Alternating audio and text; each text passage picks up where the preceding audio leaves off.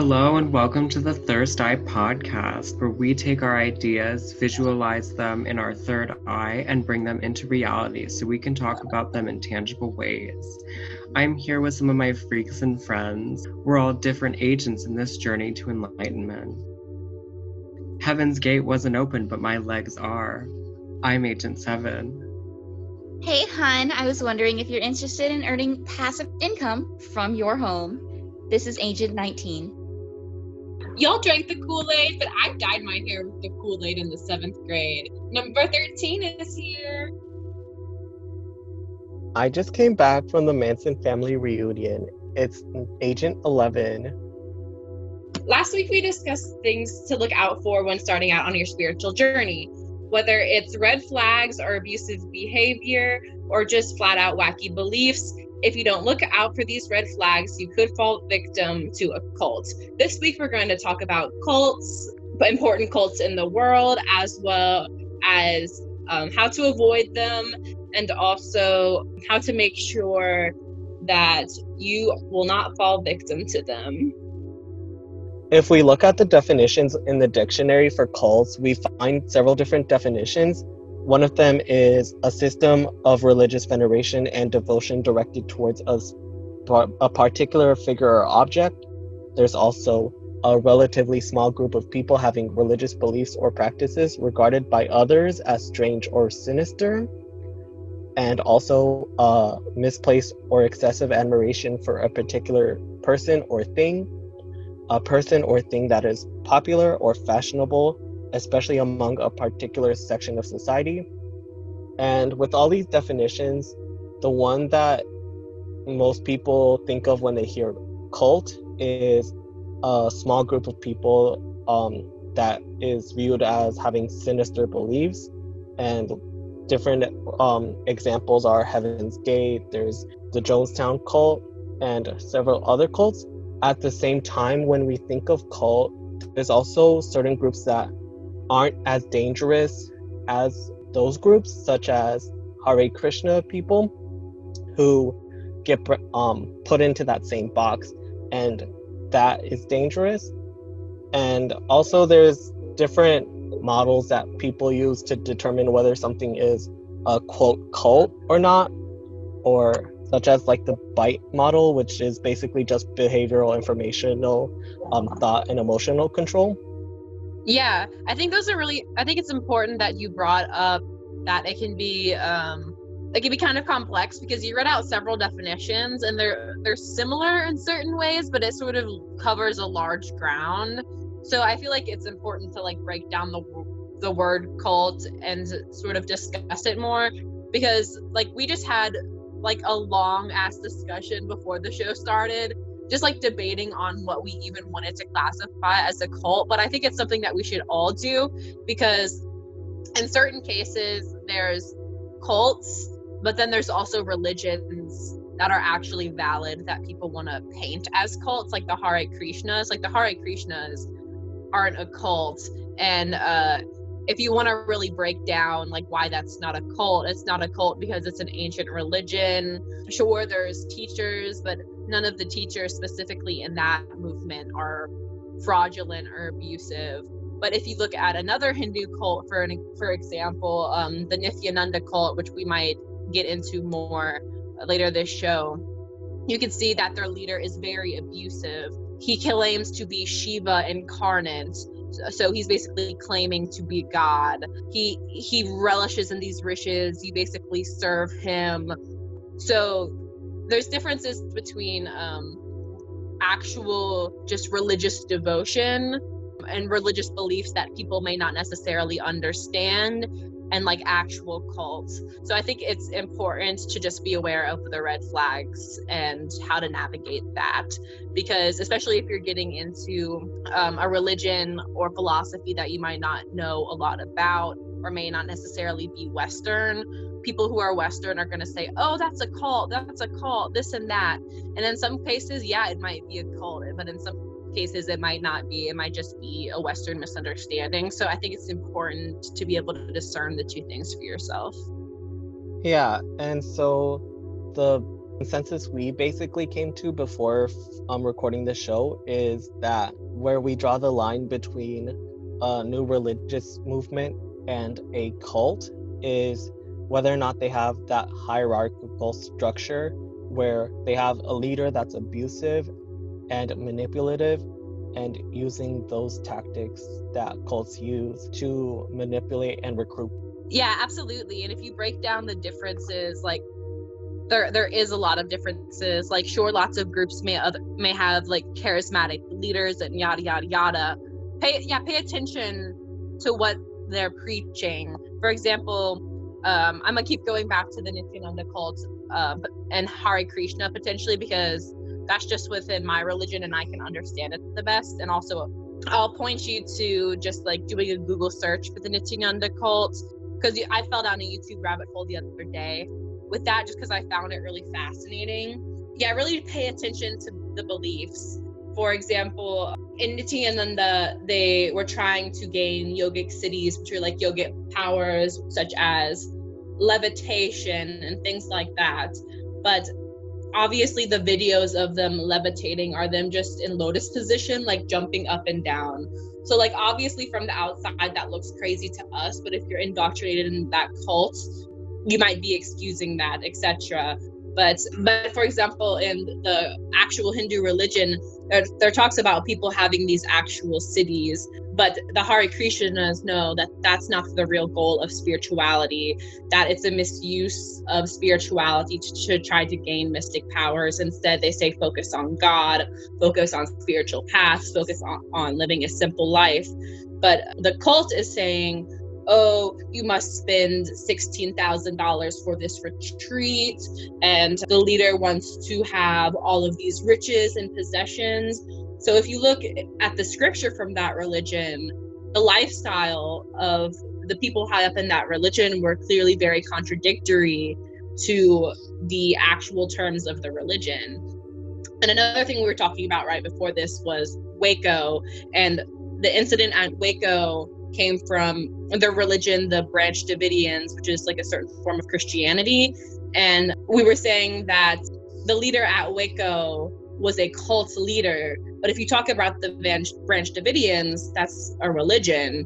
And you can't say that every member of that religion is necessarily in a cult unless you want to argue that all religions are cults, which are certain arguments that people have. But you just sort of have to be careful, because a lot of people are just trying to find spirituality, trying to find God. And so then these other people are sort of being lumped in with them. So I think it's just important to be aware of these. And something else to be aware about is we as people who live in America, in the Western world, have to be aware that our own biases when it comes to viewing religions that are outside of our quote-unquote norm, that are outside of Western belief, they're often put into that category of cult simply because there's something scary and foreign to us. Yeah, absolutely. I'm trying to think of another really popular example for a cult right now, and I feel like another one that's been very big in our culture right now has been Scientology, simply because I feel like there's been lots of TV shows about it, and obviously a lot of really high profile celebrities are Scientologists. And that's one that's really easy for everyone to sort of collectively be like, haha, like that's kind of nutty. But at the same time, if you really break down that religion, it makes sense in certain aspects, because they're very much just like trying to unpack your psyche to become a better person and to tap into our like true uninhibited like alien nature, which from that level, I kind of fuck with it. But then you see that it's almost like a pyramid scheme in the sense that you have to pay for these things. And sure, with religion, there may be occasional financial contributions. However, it's clearly some sort of grab at getting money. So again, that's sort of like another thing you could look at with cults. Is there sort of like a paywall that you have to go through? But at the same time, Scientology, okay, it's kind of nutty. It's kind of nutty. So we could see how that's a cult, but then we want to lump it in with like I saw a series on cults and it lumped sort of like the Mormons, the Scientologists, the Jehovah's Witnesses, it sort of lumps this large group of people into cults. So at that point you're kind of like, okay, like what is the uniting factor here? Yeah, and when people lump Mormons in with all these other smaller groups, it sort of brings into question what is the function of this word cult, because with Mormons, they definitely do have a lot of problematic beliefs, and their structure is problematic, and the way that they function is. But a big difference is that, especially in certain states, I think it's Ohio and Utah, that they are the predominant religion in those states, and they run pretty much the entire government there. And it's very tricky when you lump in Mormonism with these smaller groups that they don't have that power. Yeah, absolutely, because Mormonism can definitely seem sinister in some aspects, but also in some aspects you meet Mormons and they could be the sweetest people you've ever met, like, period. So it's very tricky, and there's definitely parts of it that seems culty, especially I want to say it's the FLDS is the specific sanction of Mormonism that does like plural marriage and has like these giant families and like dresses like, you know, they're Amish. Like, you could maybe say that's a little sketch, but at the same time, you know, to them that's their religious beliefs, and there's like this dangerous line between like religious freedom and also like complete religious extremity. But yeah, I don't know, I feel like it's just an interesting thing to unpack, and I don't know if we necessarily have like the real answers, because everyone very much has their own opinion on the subject matter. But it's important to point out that people want to call things cults that they don't believe in. You know, to some people the Mormons aren't a cult, but X, Y, and Z is a cult. But to some people, that is a cult, but things they don't believe in are a cult. It's very much, I think, based on bias, but obviously no one's going to be like, well, Jonestown wasn't a cult. Like, there are certain things that are universally a cult. So, yeah, it's just...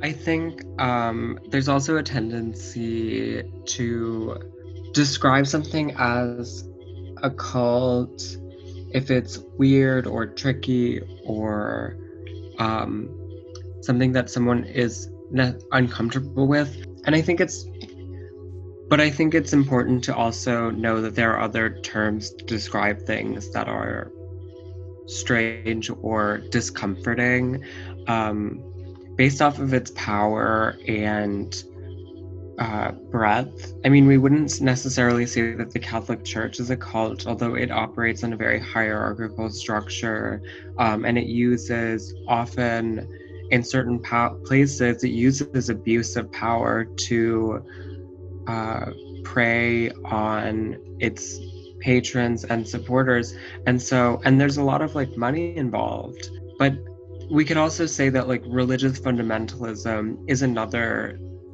sort of thing to be wary of, and that there are ways of describing, you know, a relationship with a fundamentalist sect, such as Mormonism or any other religion, that uses language that's maybe different and more precise and tailored more to this specific situation. I think it's important to not generalize, and really understand the specificity and circumstances of individual religions.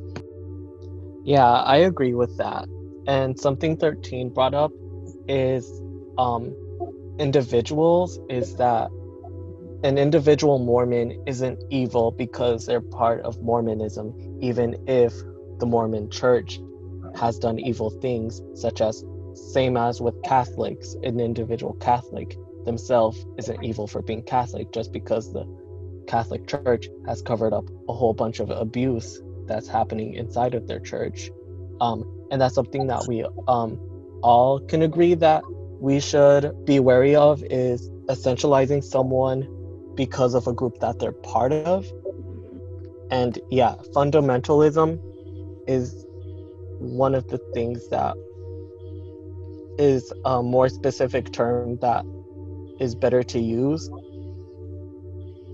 I really like that point that 11 just made, and I want to carry on that. I think one thing that we see with cults in the media, especially fictional cults in television or in movies, are a sort of assessment of individuals, whether, unless it's like the protagonist or a major character, in which case often it'll revolve around them and their experience leaving the cult, but it treats people monolithically, and I think that's a dangerous, like, and we have a tendency to demonize cult members, and it really is based off of the hierarchy. Yeah, I would say cult members are victims in most cases, and I feel like that might be a good way. It doesn't necessarily distinguish between a cult and a religious group in all cases, because obviously, like, there's people who are victims of the Catholic Church because people were obviously molested, etc.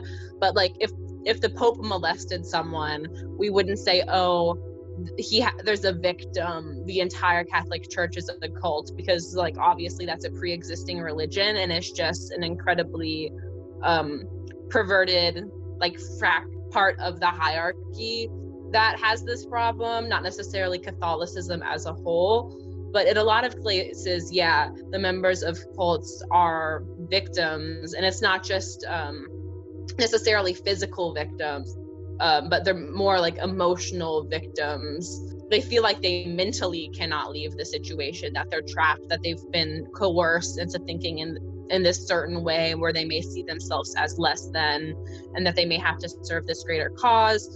So I would say that those are things that may constitute like being a member of a cult. Like, yes, in a lot of aspects you did go along with certain things, but at the same time, like, to what degree sort of is that okay?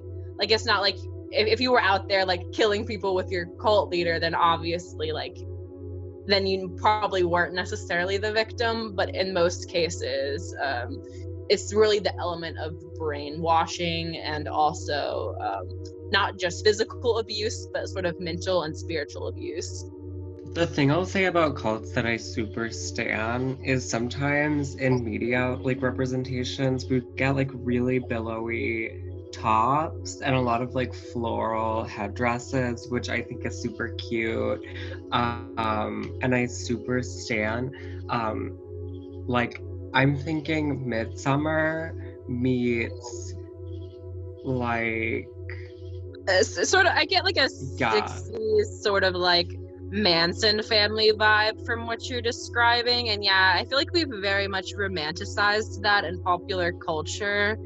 The Manson family, despite like the murders, seems like honestly ideal. Like, I feel like society is sort of selling that to me, because like a hippie commune where we just like live in the desert and do like acid and love each other, like, I mean, that's not exactly like, I don't feel threatened by that. That sounds nice, personally. But yeah, if you get into it, then there is obviously issues there. Yeah, I just we could have say like aesthetic. Organized aesthetic is like cute. Is a cute thing. Yeah, we could have the aesthetics without the abusive and toxic dynamics, which I'm starting to see that the problem with cults isn't the communal lifestyle, which is actually a really good thing.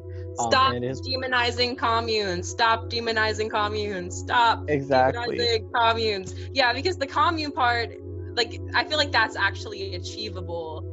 But when they turn into cults, that's the problem.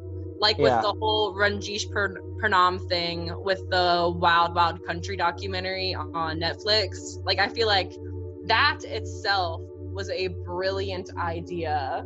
but then they started trying to kill people, and obviously a lot of that was because of backlash they faced from the community. They sort of felt the need to defend themselves, but it still was like bonkers and they shouldn't have done it. But yeah, continue. Just I'm pro communal living. Yeah, the two that actually ties in with what I was going to say is like using Rajneeshpuram as an example. The two main factors in that situation that caused Rajneeshpuram to go off the rails, because Rajneeshpuram, on face value, it's actually a very good idea that we should all just switch to living that communal lifestyle, rather than what cottagecore, if once we're bringing aesthetics into it, proposes, which is individualized, like rugged lifestyles where we all are rugged individuals, which is still playing to that capitalist notion. We should all live on communes where we're living with the earth rather than trying to tame the earth. Oh, I mean, to be fair to the cottagecores, it's mostly like queer people on yeah, Tumblr it's just a and pink TikTok. washed version of Manifest Destiny. So I'm gonna say I'm proposing commune core. Commune core is my proposal as No, I think that's a cute underdone aesthetic. I think there's an intersection between cottagecore and commune core. I totally agree with you though. It's like a very individualistic, capitalistic, like totally fantasizes about bourgeois bungalow like houses, and like the whole cottage thing is like really inaccessible to like most people. And yeah, no, I hear you. I'm like it's sinking in. I'm a cottagecore stan, just so get into but I get it. it. Get like into I it. can, Get into it. my faves can be problematic. Okay. Yeah.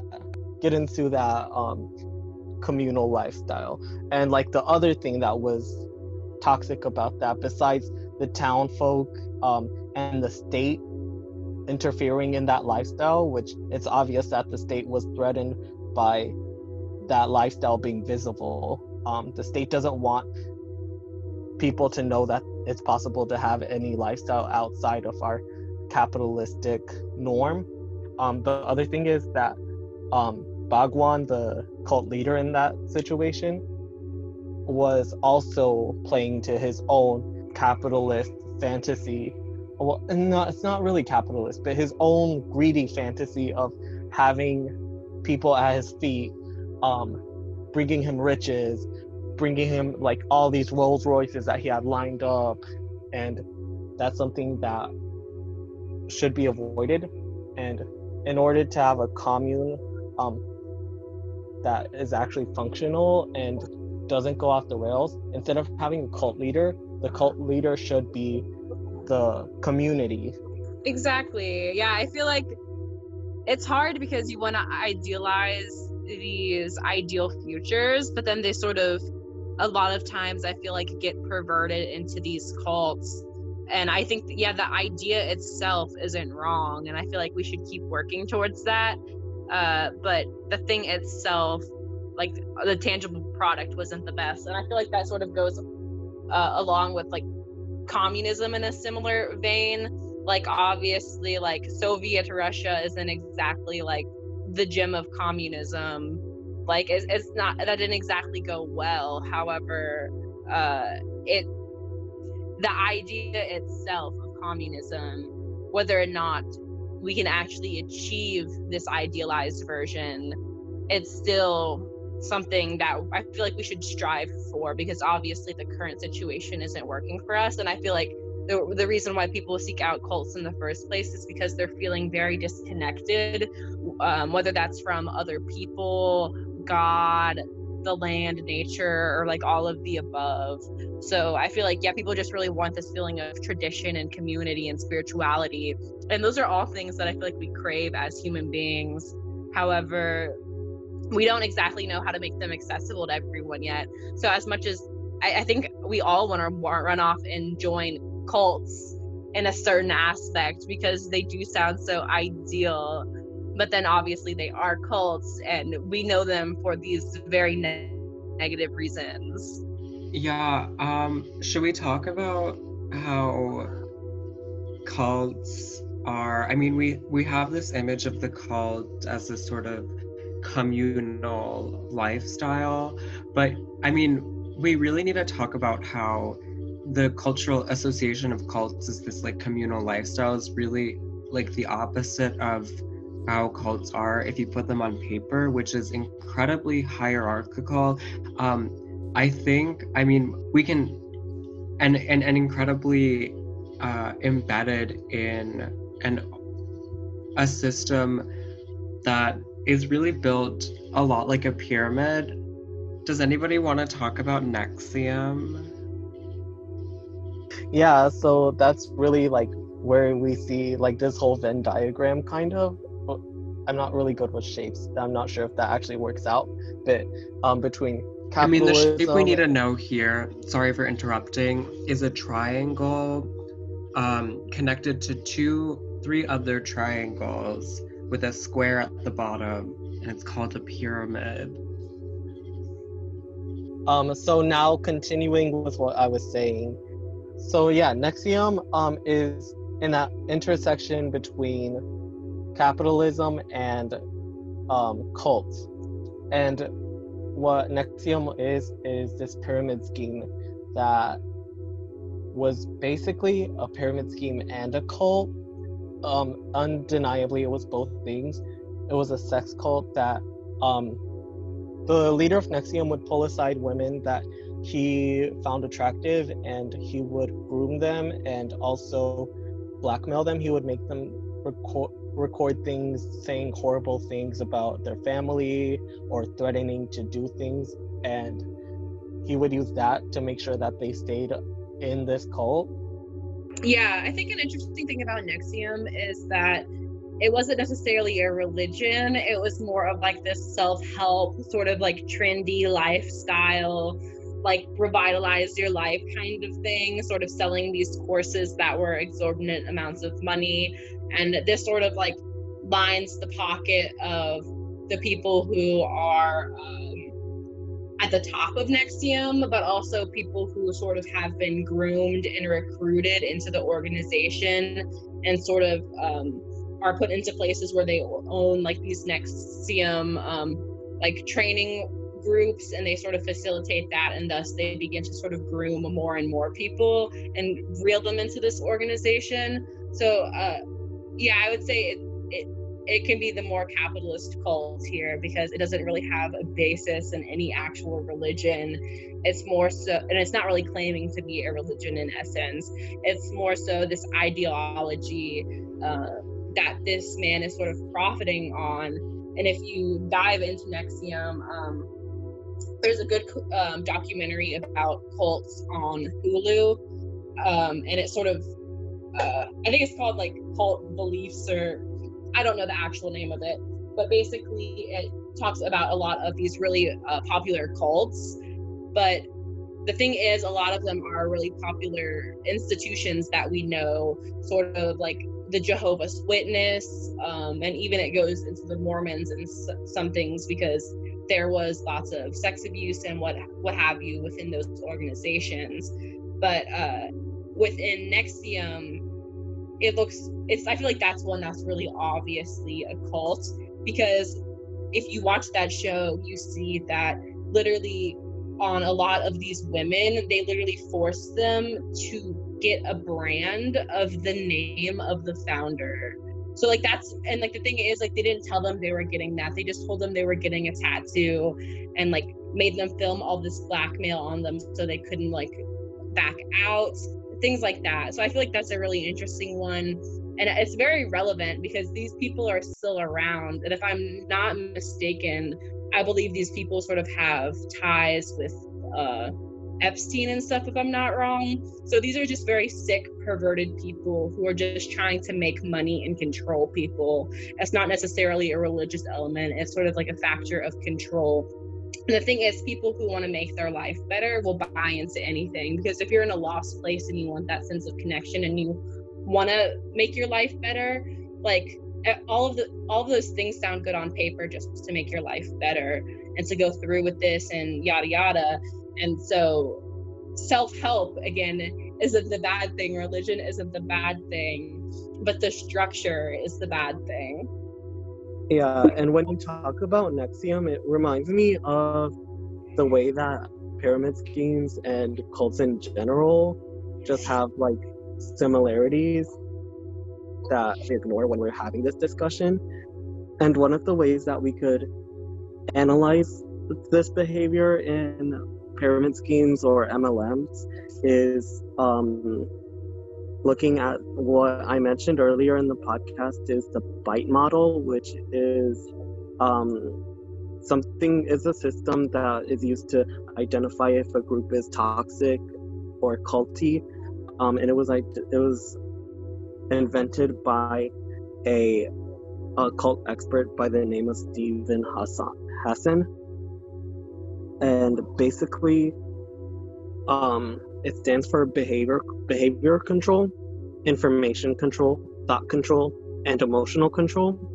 And if we look at if you look at this BITE model, we could notice that there's these patterns in pyramid schemes that are culty. So when you look at NXIVM as well as cults and other multi-level marketing schemes, you can see that there's similarities in this BITE model. So when you look at behavior control, you're talking about things like exploiting them financially, regulating your lifestyle, whether it's you can't eat this or that or consume certain things, whether it's restricting or controlling who you have sex with or who you don't have sex with, as well as types of punishments, while information control, deliberately withhold and distort information. They basically just sort of censor and distort all of the information you're receiving, so that the company you're either working for or the person at the head of this cult organization looks like the greatest thing in the world. So if you look at like a multi-level marketing scheme, maybe one, for example, like LuLaRoe, like the legging company. So when you were working for it, everyone was like, oh, that's the best thing ever, LuLaRoe. But when it sort of started decreasing in popularity, you started to see videos like leaving LuLaRoe, like how LuLaRoe ruined my life, etc. Because these people sort of invest a lot of money and time and into investing stock or whatever into this pyramid scheme, or investing time and money and energy into this cult, and then they don't really receive the benefits they thought they were when they signed up for it. So I feel like that's a way you can sort of see a similarity. And then with thought control, there is basically it gives you very black and white, us versus them thinking, as well as really just trying to completely change your identity and mold it with the cult. So I think we're going to talk about this later, but how Doc Antle and the Tiger King changed the names of some of his wives / tiger trainers as sort of a way of taking ownership of them. And yeah, a lot of people, when they join cults, they're like, you're not like so-and-so anymore, you're like Gypsy Rose Sunflower, like goddess or whatever, I don't know, or you're not just a normal girl, you're a Mary Kay salesman, I don't know. And then they basically just control your thoughts and expect you to get all of your positivity and happiness from this thing and nothing else. And then emotional control talks about basically seeing some of your emotions as sinful, making sure that you don't question the organization, making that inherently wrong, basically making you think that your friends and family are crazy if they don't want to go along with you. And basically, there's no happiness outside of the group. So it's just sort of like a way of hooking you on this thing and keeping you stuck on it. So you can see that whether it's a cult or a multi-level marketing situation, pyramid scheme, obviously cults can seem a little more extreme than a pyramid scheme situation, but it's all about structure and hierarchy. Most cults have a really strong structure, or like sort of like a hierarchy. Like in a pyramid scheme, the person at the top of the pyramid is the person who is benefiting the most, while the people at the bottom are doing the most work and putting the most at stake and investing a lot. They're not really getting returns. However, the people at the top of the pyramid, whether there's the leader, and then there's the people in the leader's inner circle, and then the people in the higher ups in management, and then the people on the bottom. So that's how you can see the similarity is in the structure. Right, and talking about people in the bottom, like if you look at testimonies of life after whatever place they were like working in, you could see that a lot of them actually lost money rather than gaining money. So you could see that they were actually like that they didn't benefit at all from being part of this. Yeah, actually, if you look at the statistics, you have more chance of making like returns on what you put into that with joining like a actual Ponzi scheme where there's no products involved, because you're not investing into all these products, all these seminars. Like with these seminars, something else that they do tying into the BITE model is emotional control. They like shower you with all these phrases and tell you if you just believe in yourself, then you're going to make it, then you're going to be one of the few people that actually make it. And if you aren't making it, then that's your fault, that you're not a strong enough boss babe. Yeah, that's sort of like a way of sort of like emotional abuse in a sense, because it reminds me of the Nityananda cult, like we talked about earlier, how they expected these cult members to gain these yogic cities where they should be levitating and reading minds and reading fortunes and tapping into the Akashic records and like doing all of these crazy things. But when they don't do them, they basically are told, well, it's because you didn't do this, do that. It's because you're terrible at your spirituality. You didn't give it enough. You didn't pay enough money. You have to come to the next retreat. It's always your problem. It's never the heart of the organization that's at fault. Yeah, and that's probably, it's abusive. Yeah, it's abusive, and it's one way that I like to think about cults is a abusive relationship with the narcissist, but en masse. That's true, because there's like it seems like one way, and it's like between you and your leader, but it's also between you and a bunch of people who you have like this shared sense of like camaraderie with. Like you're sort of in this together. These are your brothers and sisters, and depending on the cult, either you love them or they're helping perpetuate the abuse, or they're being encouraged to further this abuse with the cult leader. Gaslighting that you see is something also that we see in our regular like hegemonic society of capitalism, that poor people are blamed for their own poverty. And I think it'd be worth it to examine other places in the BITE model where capitalism would fit in. Because one thing is like sleep deprivation. You're sort of required to deprive yourself of sleep in order to survive in a capitalist society. And that's something that cults in general do to an extreme extent.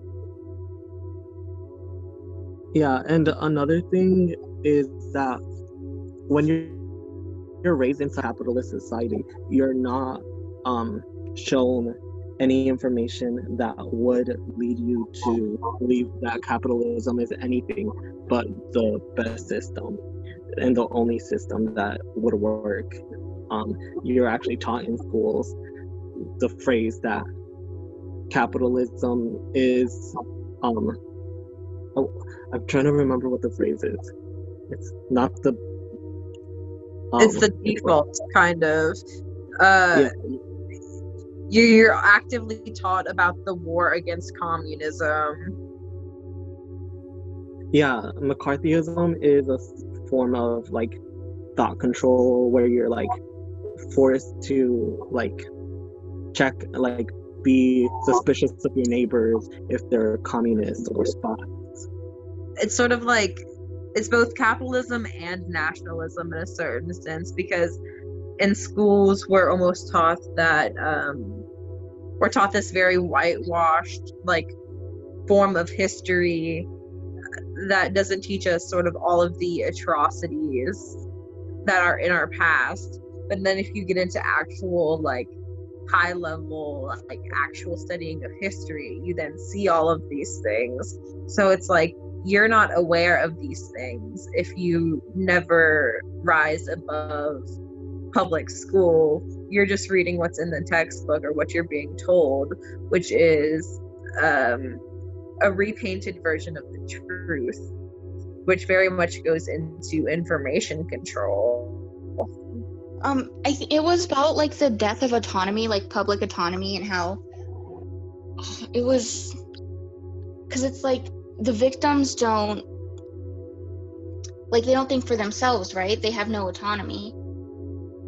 Well, you could also like circle back how to capitalism wants to kill public autonomy so they can just control everyone, like all the citizens, so they can be workers. I think what I wanted to say was something along the lines of that. Yeah, I really I see what you're saying, that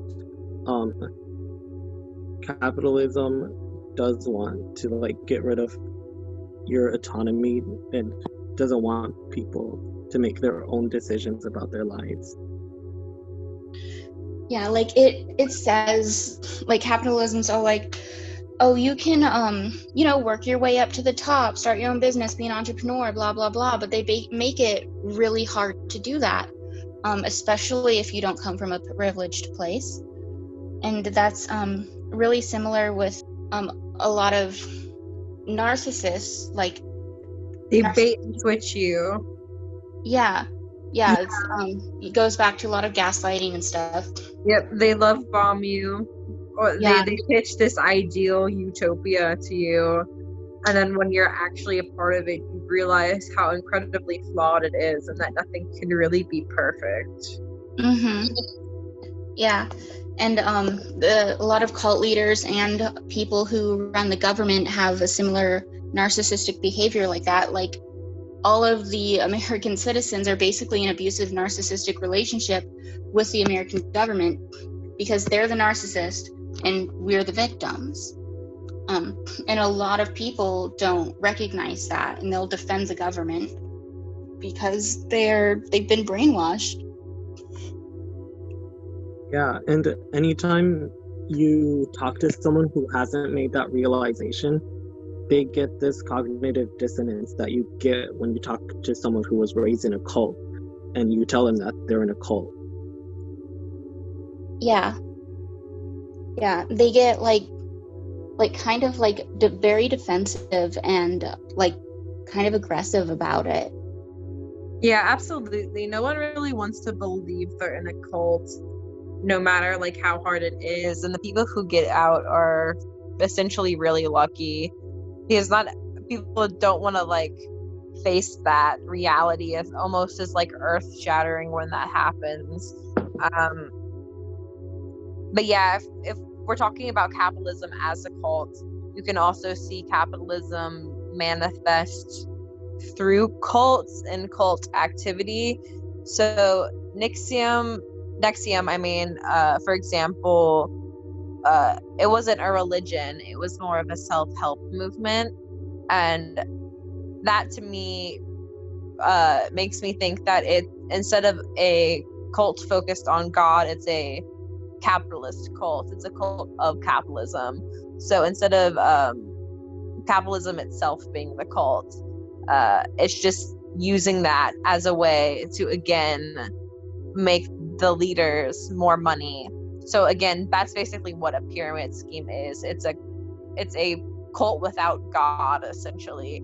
And then if you're looking at these specific cults that exploit labor, so NXIVM was one, and then another one which I want to talk about is this cult called the United Nation of Islam.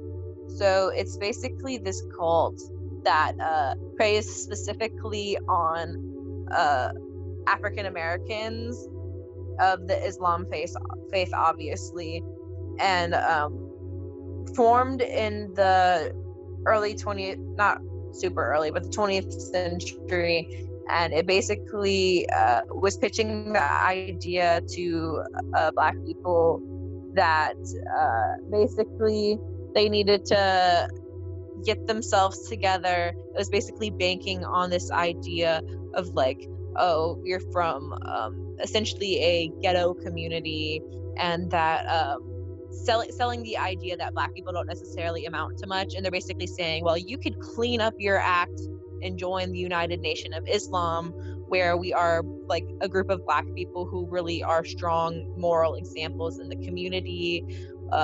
You start businesses, like you're like entrepreneurs, like you're respected in the community, you're godly, you're holy, things like that. So it's basically was preying on that like idea and insecurity and stereotype, and sort of used it as a way to on the surface it looks like it's trying to uplift these people, but eventually they ended up saying that at a certain age, when your kids, I think some of them start as early as like 8, some of them like 10 or 12, they send them off to heaven, I believe is what they called it.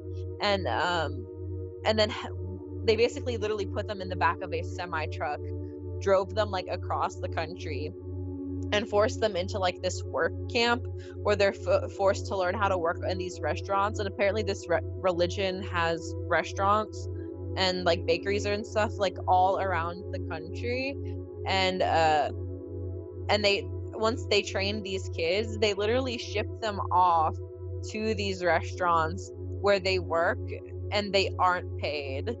Like they literally aren't paid. They have to go to school. They get like 3 hours of sleep because they wake up like really early in the morning and have to do all of their prayer and all of this crazy stuff. Like they're literally ripped from their parents. They literally talked about how this one girl, like she had cancer and they wouldn't let her have treatment, so she died, basically.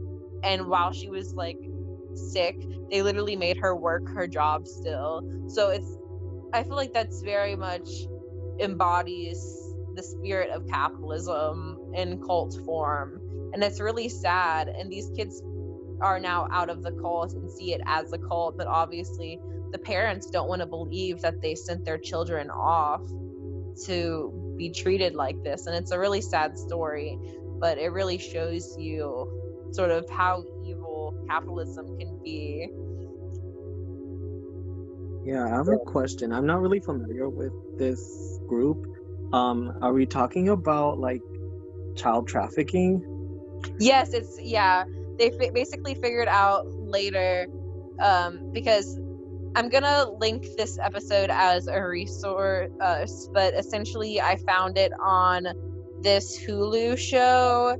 It was called Cults and Extreme Beliefs, and they have an episode talking about a different type of cult, and each time it was a specific victim's story. So basically they focused in on this certain victim, and basically he came to realize that he was being human trafficked, essentially, and that he didn't know that his parents essentially sent him off to be human trafficked. And later he started contacting the FBI, because obviously this is a cult that I rarely hear this name enter the cult conversation, but I feel like it's really important, especially like the community it's exploiting. And I feel like it's a really sinister form of abuse. Like, that's literally human trafficking, like, especially with children. But yeah, I think the FBI is investigating it and it's really now, sad that but I think you it's really sad how these groups target specifically marginalized groups, and you see that in different forms, whether it be gangs or cults or any other type of group, that they just swoop in whenever there's a power vacuum, and they get away with these acts because there is a power vacuum. The state has forgotten these people. And yeah, if you feel disenfranchised for any reason, you literally, like, you want to find power and empower yourself, and for some reason these people, so instead of getting empowered, they sort of get their power stolen away from them by these larger organizations. Yeah, so if you look at exploitation of labor in things like pyramid schemes, you can also, and the United Nations of Islam, you could also see that, and something we mentioned earlier, and also something that's really popular in pop culture right now, which is Tiger King, because you can actually see a lot of cult-like tendencies in things that aren't necessarily flat-out cults like you would see it in the movies. So in Tiger King, we might want to say that Doc Antle, with his little safari park in the Carolinas, with his wives with like weird exotic names and giant titties, who he has like polygamous relationship with, or Joe Exotic with his weird like gay polygamy, and like he basically took in all of these like queers off the street, queer rednecks off the street, and got them to take care of all of these animals and like basically live on the property, and like literally eat like expired meat from like Walmart trucks, and like plot someone's death, and like do all of this crazy stuff.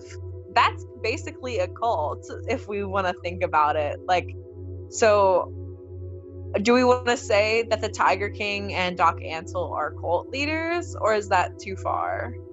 Whoa, you might be onto something there, because if we go back to the bite model, a form of thought control is inducing these like hypnotic trances, or like using drugs to induce like altered states of consciousness, and they were like a meth cult.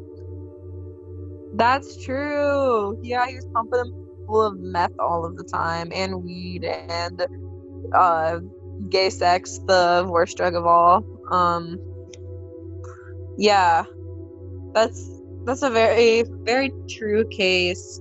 And then another cult, who is probably the most famous cult of all in pop culture, the Manson family. That's another cult that is heavily known for its use of drugs, because Charles Manson supposedly was dosing his cult members with LSD and other psychedelics consistently. So what they were hearing basically sounded so profound that they began to see him in this heightened state. Because if you're on psychedelics, everything sounds like a revelation, essentially, whether it's stupid or not. So Charles Manson, who could form, I mean, he's a decently intelligent man, but sometimes what he says comes out like a raving lunatic, sort of like a rant. But if you are on acid, I'm sure that intelligence comes off. It may seem like he has like this insight on the universe. And then he also was very much controlling their sex lives, which again was mentioned on the bite model, which controlling the behavior. And by constantly telling his cult members to have sex with people while they were on drugs, and they had these blurred boundaries and limits, they began to lose all boundaries at all. and boundaries are sort of what keeps you from being indoctrinated into a cult. Because if you don't let someone violate your boundaries, you tend to repel these more narcissistic, controlling people in groups. So I feel like that's a really interesting one. And the Charles Manson thing is just really interesting. Yeah, I think that goes back to having your own autonomy, where you can think for yourself and you're not in such a vulnerable place. I want to mention that the Manson cult's use of drugs is often used by the state to demonize psychedelics, which is something that we don't stand. That's very true. Yeah, because as much as psychedelics can be used in that way, that's not the only way, and psychedelics can be a very powerful tool. But again, you have to just be careful if you do them around, because you are very susceptible to the influence of others in that state.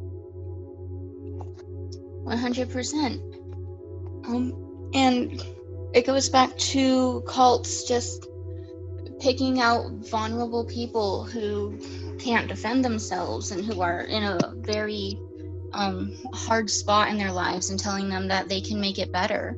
And you mentioned the subject of autonomy a second ago, and that sort of brings to the point of, with Charles Manson, there's this debate of, is Charles Manson guilty of murder? Because technically he physically didn't murder anybody. Sure, on one of the nights of these murder sprees he may have been present, but technically they couldn't pin any blood specifically on his hands. So how accountable is he for that murder? I mean, most people and the law would say he's fully accountable, because he brainwashed these people and they did this under his control, trying to get his love and attention. But a more interesting question to ponder may be, how much are these cult members responsible for their crimes? Because obviously murder is a pretty heinous crime, and no matter how brainwashed you are, maybe the alarms in your head should be saying, maybe I shouldn't murder somebody. However, should they get a lightened sentence because they were subject to this brainwashing? Or if we talk about less severe crimes, are those still valid if you're being brainwashed in a cult? I feel like Charles Manson is definitely accountable for everything that happened. And if he wasn't there, none of the people would have done what they did. But his victims should also be accountable for, the crimes they committed. Yeah, well, in that case, I feel like murder, okay, no matter how brainwashed you are, I think it should be obvious that maybe you shouldn't murder people. The thing is, I don't know, they were going off of Charlie's, they were basically fulfilling his prophecy, sure. But, yeah, and another thing that's used in the debate is that he didn't actually ever tell them to go out and kill people. So that's another debate use. But definitely his influence is what led to the murders of these people. Yeah. So in another legal case that we want to ponder, would the parents of the children in the United Nation of Islam cult be aiding in, should they be legally charged with aiding in child trafficking because they sent their children off? Well, did they know? I mean, the thing is, they didn't, but they still aided, I feel like for something like that, there needs to be therapy, rehab and therapy, family therapy or something, because if they didn't know, They know now, though, they won't believe it. So They in won't that believe it. case, they're like still part of the cult.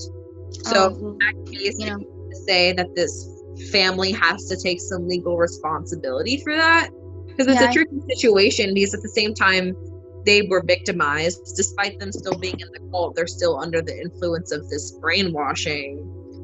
However, feel like- they were still victimized, their kids were still victimized, but at the same time they as parents should be protecting their children and not sending them off to go live with their church, which is kind of sketchy anyways. So yeah, I feel like it's a slippery slope. They the parents probably viewed it as like a summer camp or something like that.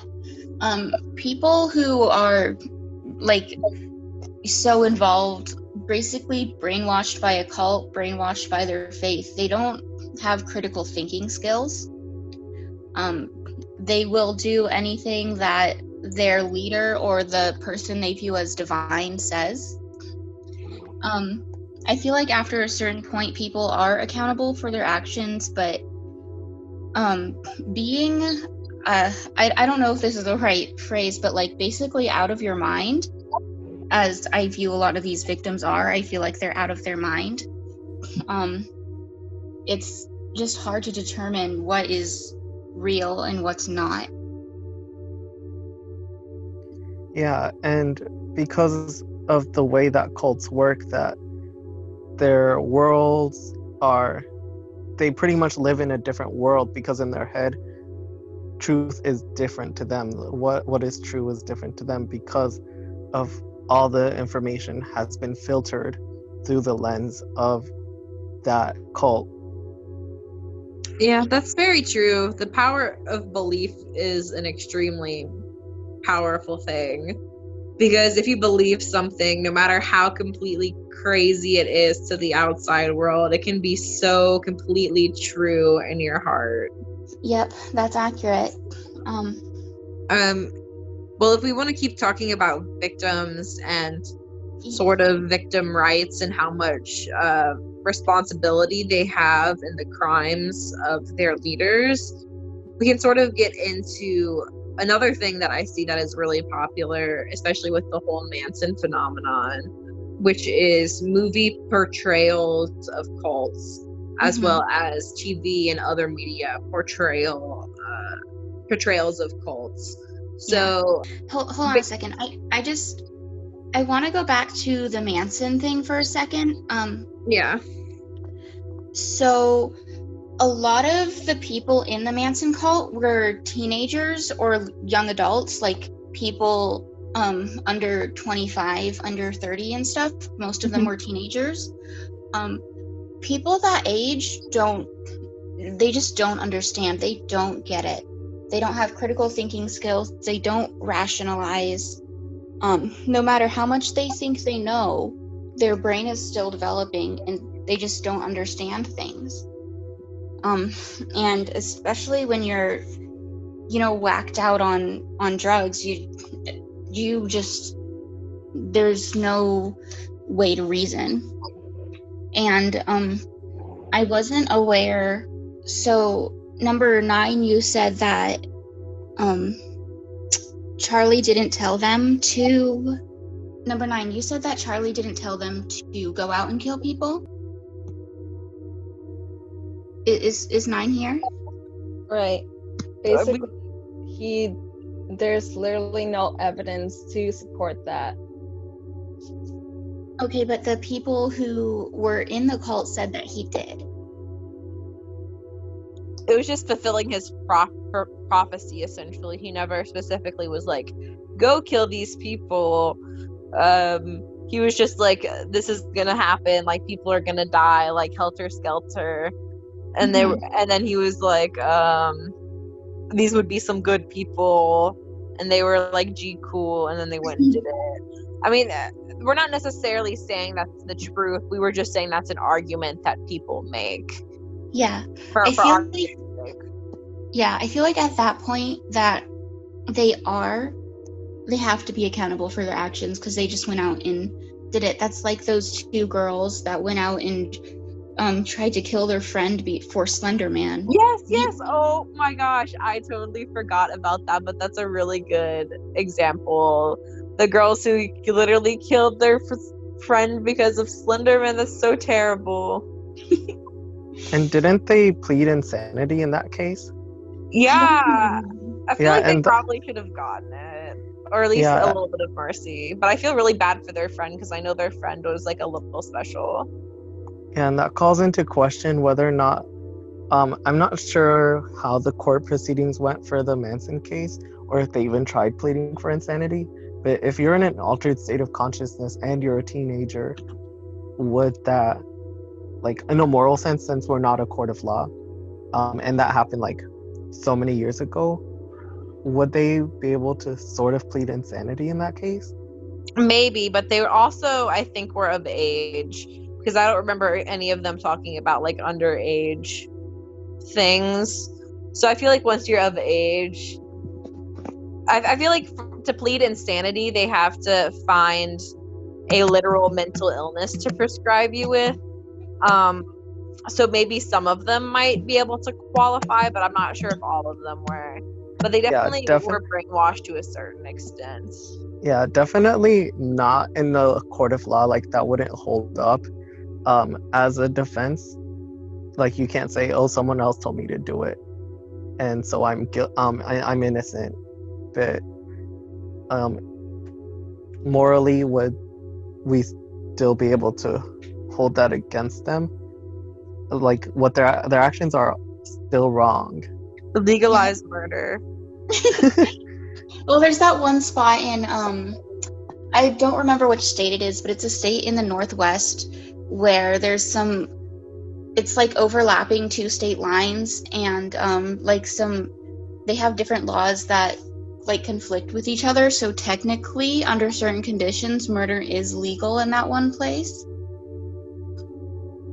Sorry, I just went off on that. Sorry. Yeah, that just like came into my mind. A party. In the same vein as the whole Manson cult thing, you see a lot of movies that portray the Manson family, and as much as those are a good time, like we all love a good Manson family movie, it sort of brings into question like the relationship between movies and media as well as victims. So if you really dissect this, there's lots of movies again of the Manson family, as well as TV shows sort of talking about cults, true crime of all sorts, really. An example I just thought of, which is fairly recent, is there's a song called Jonestown on the Post Malone 2018 album Beer Bongs and Bentleys, talking about it happens every time, it sounds like suicide, I'm hesitant but I'll drink the Kool-Aid once again, which a bop, I'm sure, but like, are we gonna question if that's tasteful or not? And I'm not like here for cancel culture, so I'm not trying to like cancel anybody, but you would think that in this very hypersensitive culture we're living in, this would be like a conversation we're having, because Jonestown, didn't like 900 people die in Jonestown? Like, that's kind of like not cute that we're making bad trap songs about Jonestown.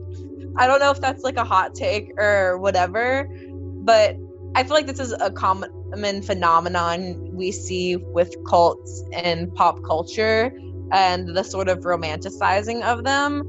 So is that something we want to speak to and come up with more examples about? Yeah, you just reminded me of the band Cults and how they have a song that samples footage from the Jonestown. Like, I don't know what exactly, I think it's Jim Jones speaking, and the music video also features that footage.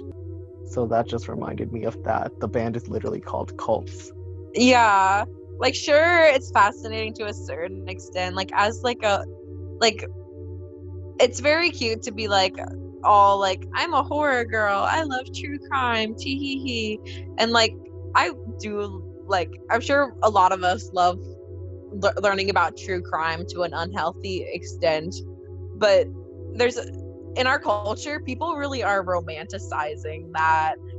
And yeah, I'm questioning if it's ethical to keep making these films about and songs and whatnot about cults, because there's definitely tasteful ways to do it, but I just feel like they're not always being treated with the respect that they deserve, you know? Yeah, you're valid in saying that. I just don't think people will ever stop creating things about this and exploiting it, because people are horny for true crime, and you're not gonna if they're horny for something, they're gonna go after it, That's fair. I feel like Jonestown, especially of all of the cults, are the least horny one, Like, at least you could say that, like, Charles Manson's, like, kind of hot and, like, has good music. But, like, you cannot say anything good about Jonestown. Like, you can't. So, yeah. Mass suicide, so sexy. The only thing that, like, people, like, the main thing that people glorify is the aesthetic, which was brought up earlier by Seven. And yeah, it does call into question the taste of that, of whether it is in good taste or if it's sensitive to the victims.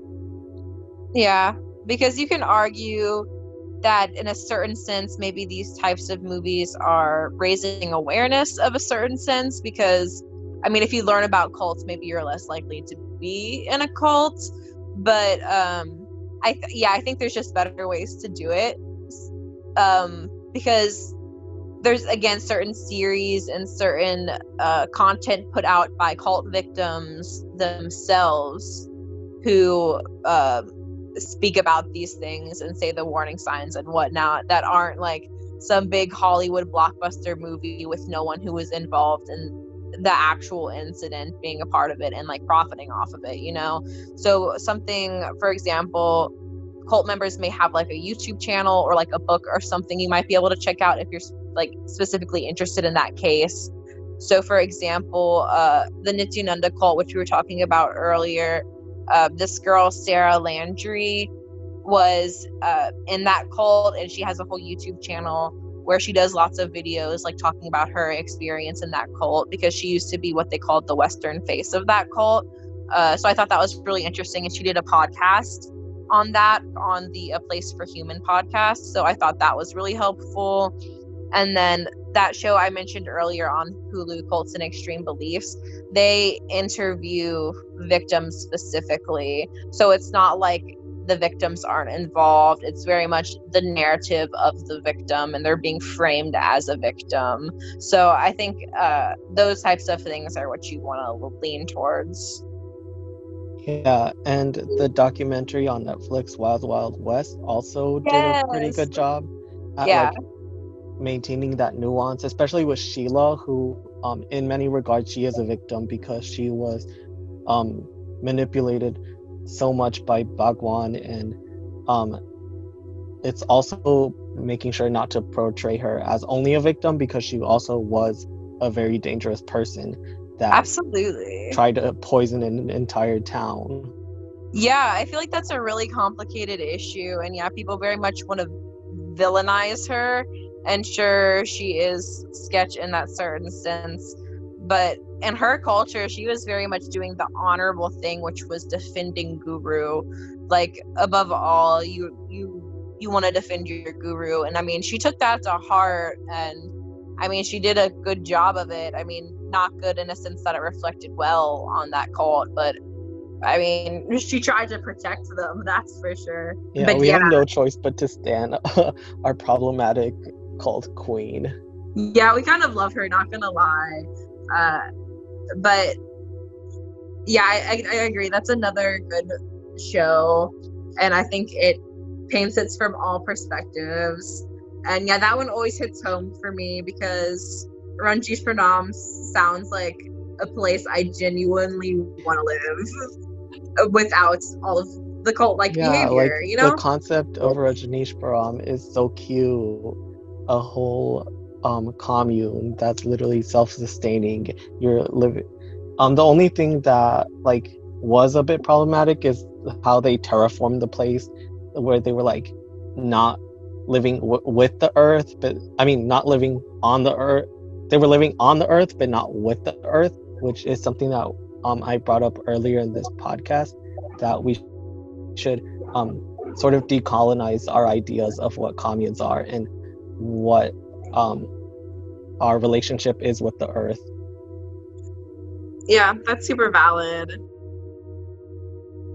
The authoritarian mindset makes people vulnerable to being controlled. Yeah.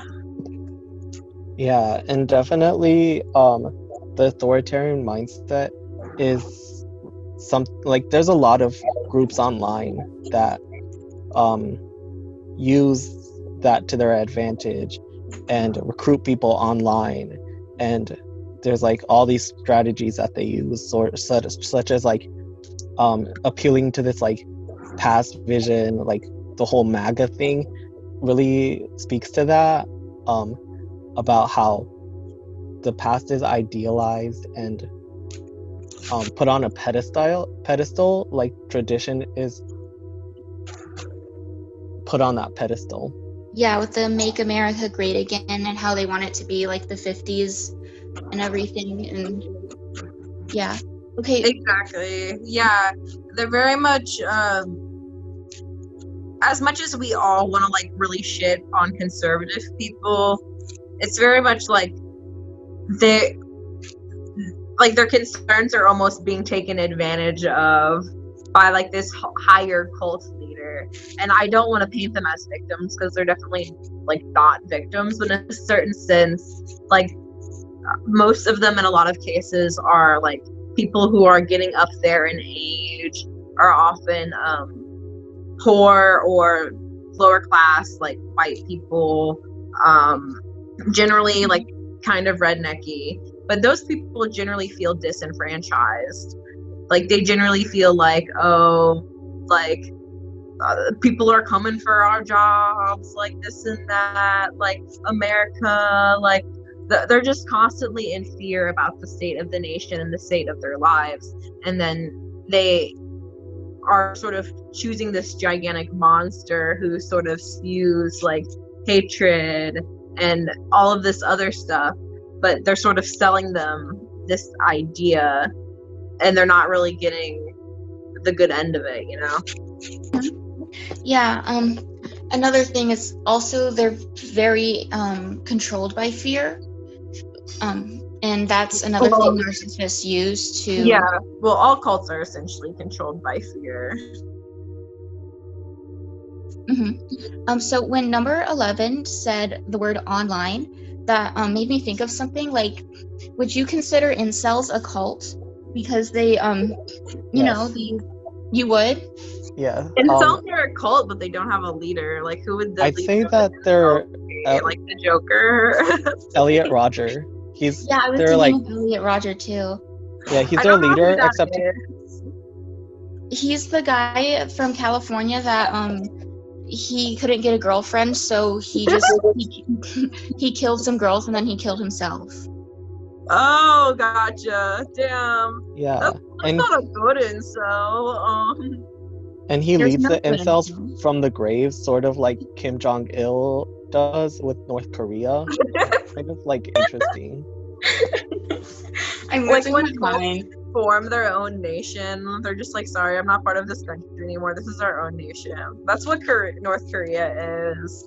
They're just a cult that has morphed into a nation, which is like a weird side note, but America's just the nation of incels at this point. That's all I see around me. That's so funny.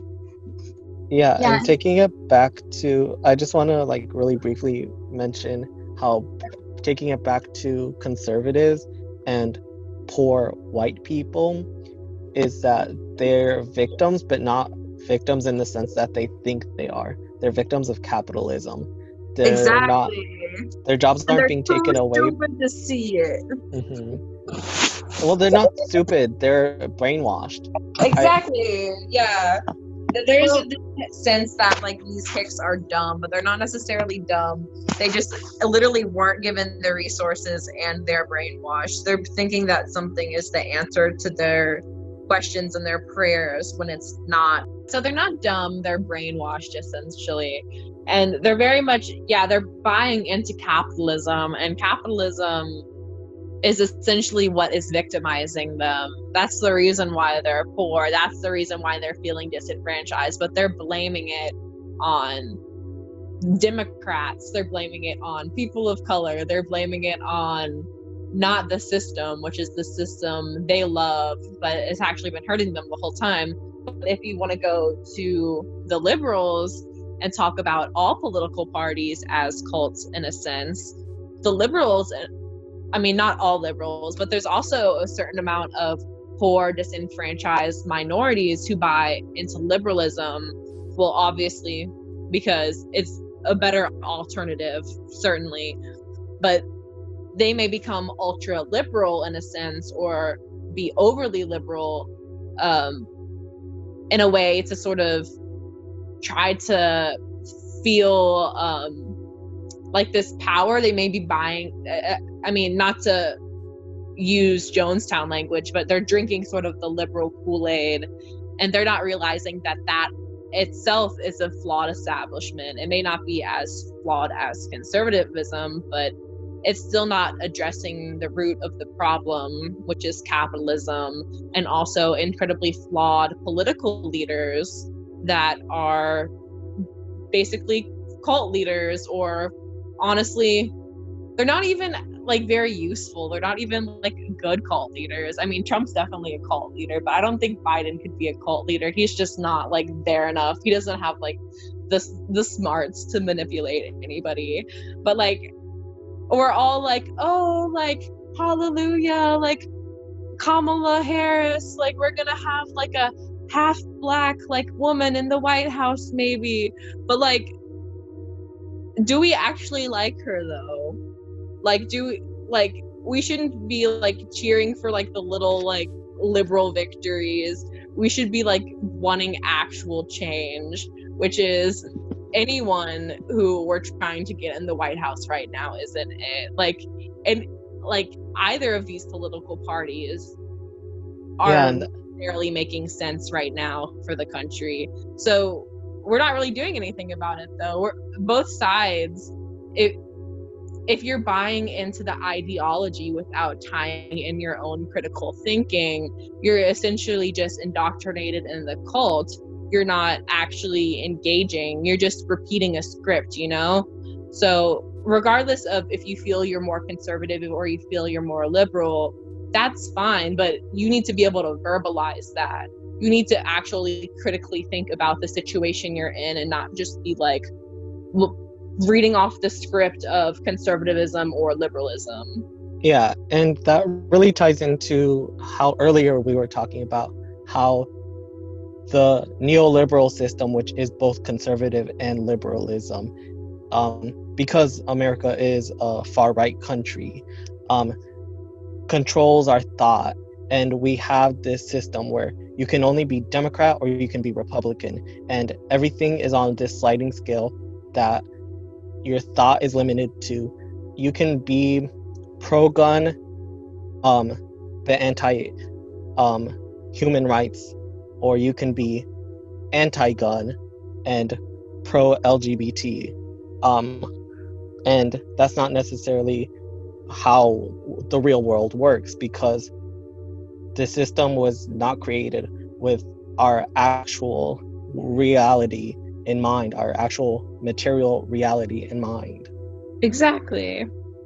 And then we want to start making assumptions based off of the political system that this person, because they believe X, they must believe Y, which makes them some horrible person or some racist or some evil capitalist or some awful thing. And then we sort of begin to tear them down as the enemy in our mind when they're just a human whose beliefs we haven't necessarily delved into yet. So I think that's where this thinking becomes dangerous, and that's where it does become cult-like, because what you believe is the holy grail and everything else you can't question it. Everything you believe, you are consuming media that aligns with your political party. If you're conservative, you're watching Fox News. If you're liberal, you're watching CNN or whatever. And you're very much seeing things that affirm what you believe to be true, and often exaggerates that, which then exacerbates the issue, because then you're having these more intense feelings. And that goes back to the bite model, where they're essentially controlling the information they're feeding you, which then begins to control your thoughts and emotions and behaviors. So if we really break it down, yeah, political parties are cults. Exactly. We have a one-party system. And like what you were saying earlier is so true, that we have what in when you're talking about cults would be called a thought-stopping pattern. Basically saying, I don't want to associate with this person because they're X, Y, and Z, and so I'm not going to listen to them. That's a thought-stopping pattern. If you like Trump, how about you just unfriend me on Facebook right now?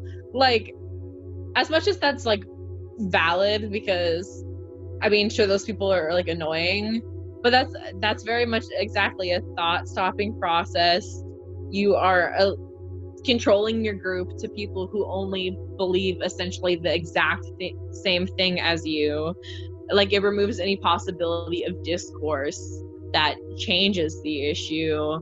It's just driving the divide further and further apart of the political spectrum. And this sort of reminds me of something from the book Be Here Now by Ram Dass, and it's sort of like it's like a yin and yang sort of like infinity symbol, and it says something along the lines of, police create hippies and hippies create police. Everything is essentially a reaction to its polar opposite. So essentially, liberalism creates conservatism, conservatism creates liberalism. Because they're so extreme and polar to one end of the spectrum, it creates the complete opposite, which is the other thing. But if we were to reduce it down and to find the gray area, it wouldn't be this flip side of the coin. We would recognize that it's the coin. It's one coin. There's not two different sides, but instead we've separated them into like gigantic categories that are at war with each other, but they don't necessarily have to be. Yeah, and what we're trying to visualize is something outside of that. We could probably do a whole series on visualizing something outside of that, and actually delving really deep into all the intricacies of how incredibly messed up our political system is. Absolutely. And I feel like this is something that we always come back to, because it's very much at the crux of a lot of the problems we're seeing in our society right now, and it's always just sort of bubbling up.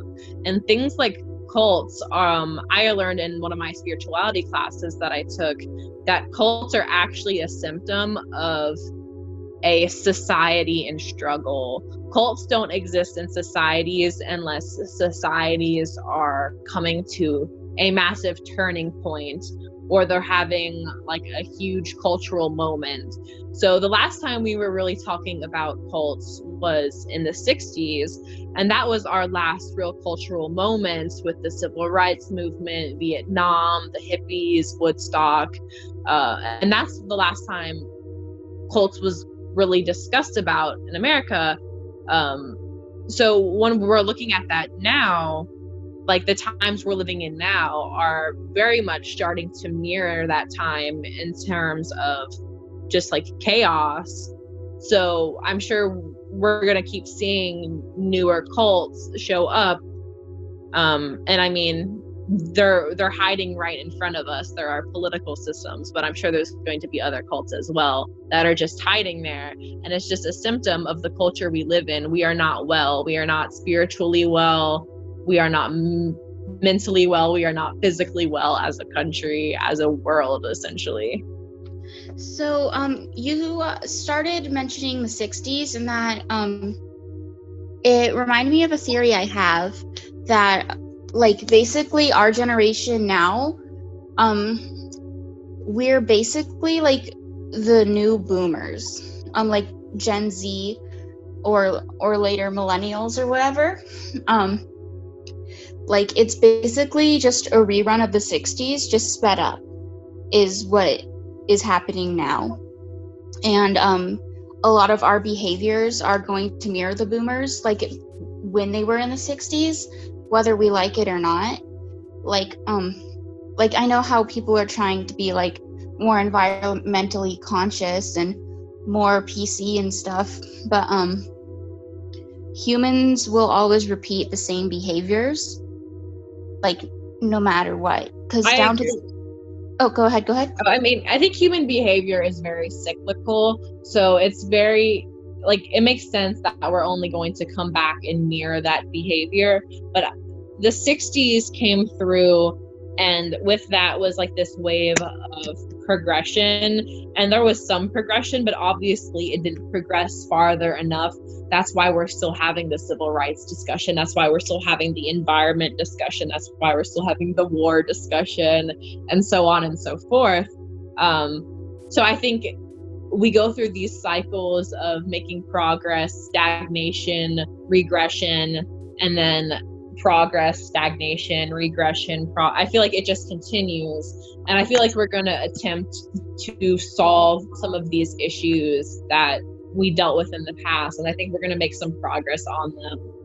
But it's so hard to control human behavior. There's definitely no logic to human behavior, and I'm sorry, I had to laugh at my own Bjork joke, but it doesn't make sense. But the thing is, there's no, like, as much as we want to create utopia, which is often why cults come up in the first place, trying to create this utopic society, we're never necessarily going to reach it, because human behavior is always going to be human behavior. There's no existing without suffering within a certain extent. Yes, you're exactly right. All I'm trying to say is that this is just like 20th century part 2. Like all of the wacky stuff that was going on there is like we're just repeating everything, but it's like on the next level. Right. I'm sure when I'm old I'll be acting like a boomer, because we'll all have like lived through like coronavirus and 9/11 and the recession and like all of this crazy stuff. We're just gonna be like, back in my day. Yeah, 2 recessions and 2 pandemics already. I'm sure there'll be 12 more, so. Oh yeah, definitely. Yeah, and our generation is definitely going to see things we're definitely going to experience things in a lot different way. It might be the 20th century part 2, but it's 20th century part 2 the remix, because we have all these problems that humanity has never faced before, such as climate change and our food scarcity and the way that everything is just being tied in. Mm-hmm. We could do a whole episode on food scarcity and resources, climate change and all that, and what's called the fast fashion and stuff, because there is enough food. We overproduce food, actually. It's just corporations and stuff, they just throw it out because it's not profitable to them to donate it to people that need it. It all goes back to the cult of capitalism. Yes. Exactly. We have enough resources for everyone. We just don't use them all. And like, it's so sad how much resources go to waste in our society. And it's all capitalism. And maybe if we want to get like really put our tinfoil hats on, we might want to narrow it down to like the global elite, which is another cult, maybe the Illuminati. That's not necessarily one we were planning about talking about, but I feel like that's another thing that people actually think about when they think of cults. But essentially, that's just the idea that this global elite has access to sort of like this knowledge or whatever. But if we talk about the global elite, that's very much a real thing in the sense that there's billionaires who could essentially end all of the suffering in the world, but they choose not to. And choose to accumulate this wealth for themselves instead. And that's where the problem lies. And if you think about it, again, that's really just a pyramid scheme. There's these people at the top, and they are the people at the top. Yeah, and like everyone wants to push that trickle down economics works when it doesn't. And that's also part of the pyramid, and it's everything's just a cycle. It all circles back to each other. Yeah, the only thing that trickles down is pain. Yes. Wow. They live a life of pleasure in their islands, getting all the pleasure they want, while we're getting their pain. Yeah, it's like everyone else is like scrounging around on the ground, and like the floor is hot coals, and everyone else is laying on the hot coals so the rich people can walk on top of everyone without getting their feet burned. And that's clearly why rich people are sexually perverted, because they're clearly sadomasochists. Yeah, they're addicted to power. And that's narcissism. So basically today we've talked about cults in essentially every facet. And we sort of started at the beginning where we talked about the cult that we all see in our mind, whether it's Jonestown or the Manson family, or if it's like the satanic sex freaks in Rosemary's Baby. But we all sort of have like this different picture in our mind. And through discussing today, I feel like we sort of came to the conclusion that cults can be much more than that. Cults can exist within celebrity culture. Cults can exist within the very foundation of the society that we're living in. And it's a little alarming. And we could definitely find this fight model and these examples of groupthink within our society and like different dynamics we have with like systems of power. And I find that really interesting. And I think a good thing to bring up about cults is, again, just being aware of the warning signs and having really healthy boundary levels, because once you sort of know what this abusive behavior and this fight model looks like, you can make sure that you're not being a victim of that from a cult and from society and capitalism at large. And sure, it's hard to escape some of these things, especially from society at large. But know that we are all in this together, fighting the war against capitalism. And if you need us, we'll just be planning our little commune and milking the goats and hoeing the fields. So thank you for joining us today. And we're gonna go on with our intentions, I believe. So to start off on intentions, my intention is basically to stop romanticizing cults. I feel like I definitely was one of those kids who was like, wow, the Manson family, I want to have long flowing hair and do acid with a man with long hair. But I definitely am seeing now how culture romanticizes these very traumatic incidents. And if you really pay attention to like these victim accounts, you can see how hard it is, and that there's a lot of deprogramming you have to go through once you leave a cult. But I also just want to continue to keep visualizing that ideal future, because we were just talking about cults today, but we still managed to circle back around to the fact that there's like this problem with society, this polarization that we need to fix, and that we need to keep being strong critical thinkers and thinking for ourselves and not following into the groupthink and falling into the agenda that is set for us. So anybody else on intentions? My intention is for everyone just not to be susceptible to political brainwashing. I mean, you are not immune to propaganda. I'm not immune to propaganda, but just, think about something before, like, do your research. Think before you make a decision. Yeah, because propaganda is ever so prevalent and it's very dangerous. I guess my intentions are to keep on opening thirst eyes around the world, because I know that if our eyes are open, then we won't be as susceptible to blind faith and following people blindly and falling into these traps that lead to cult mentality and to these harmful dynamics that all of us are susceptible to. Agent 9 here. My intention is also to make sure, like, I don't fall back into, like, romanticizing not just cults, but, like, true crime in general, because I know I too was, like, part of that as a youngling. And just to visualize, like, Agent 11 said, a community that isn't, like, so susceptible to falling into these traps. And together we will raise the vibration of the earth to a place where we are no longer being so polarizing. We're visualizing it in our third eye, and we're bringing it into existence.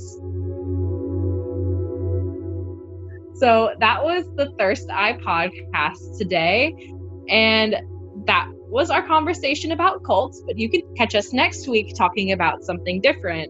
You can find us on our social media on Instagram at 3, that is the number 3, ST, Thirst Eye. So Thirst Eye, or you can find us on TikTok at 3ST, Thirst Eye Podcast on TikTok. Thank you for joining us. Bye.